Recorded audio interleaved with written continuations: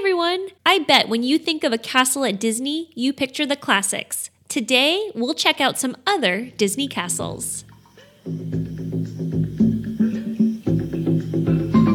From Sleeping Beauty Castle to Cinderella Castle, there's no denying that these classics are icons. But let's check out some other amazing castles at Walt Disney World. First, let's head over to Epcot's Japan Pavilion, where we can see the White Egret Castle. It's a far cry from the castles we're used to seeing in Western culture. You'll notice it by the blue roof, white building, and the surrounding moat towards the back of the pavilion. Modeled after Himeji Castle in Japan, this fortress-like castle has sloping rock walls, like those you would find at an authentic Japanese castle to protect the structure from earthquakes. And although White Egret Castle houses a store and a museum, it was originally supposed to feature a show called Meet the World, a carousel of progress-like show that would feature the history and culture of Japan. Alright, the next castle on our journey is Prince Eric's Castle at Magic Kingdom. Located in Fantasyland, this castle actually might be easy to miss if you're making a beeline for the Journey of the Little Mermaid ride. But if you take a step back, you'll see that Prince Eric's Castle is huge and is an amazing replica of the one featured in the animated classic.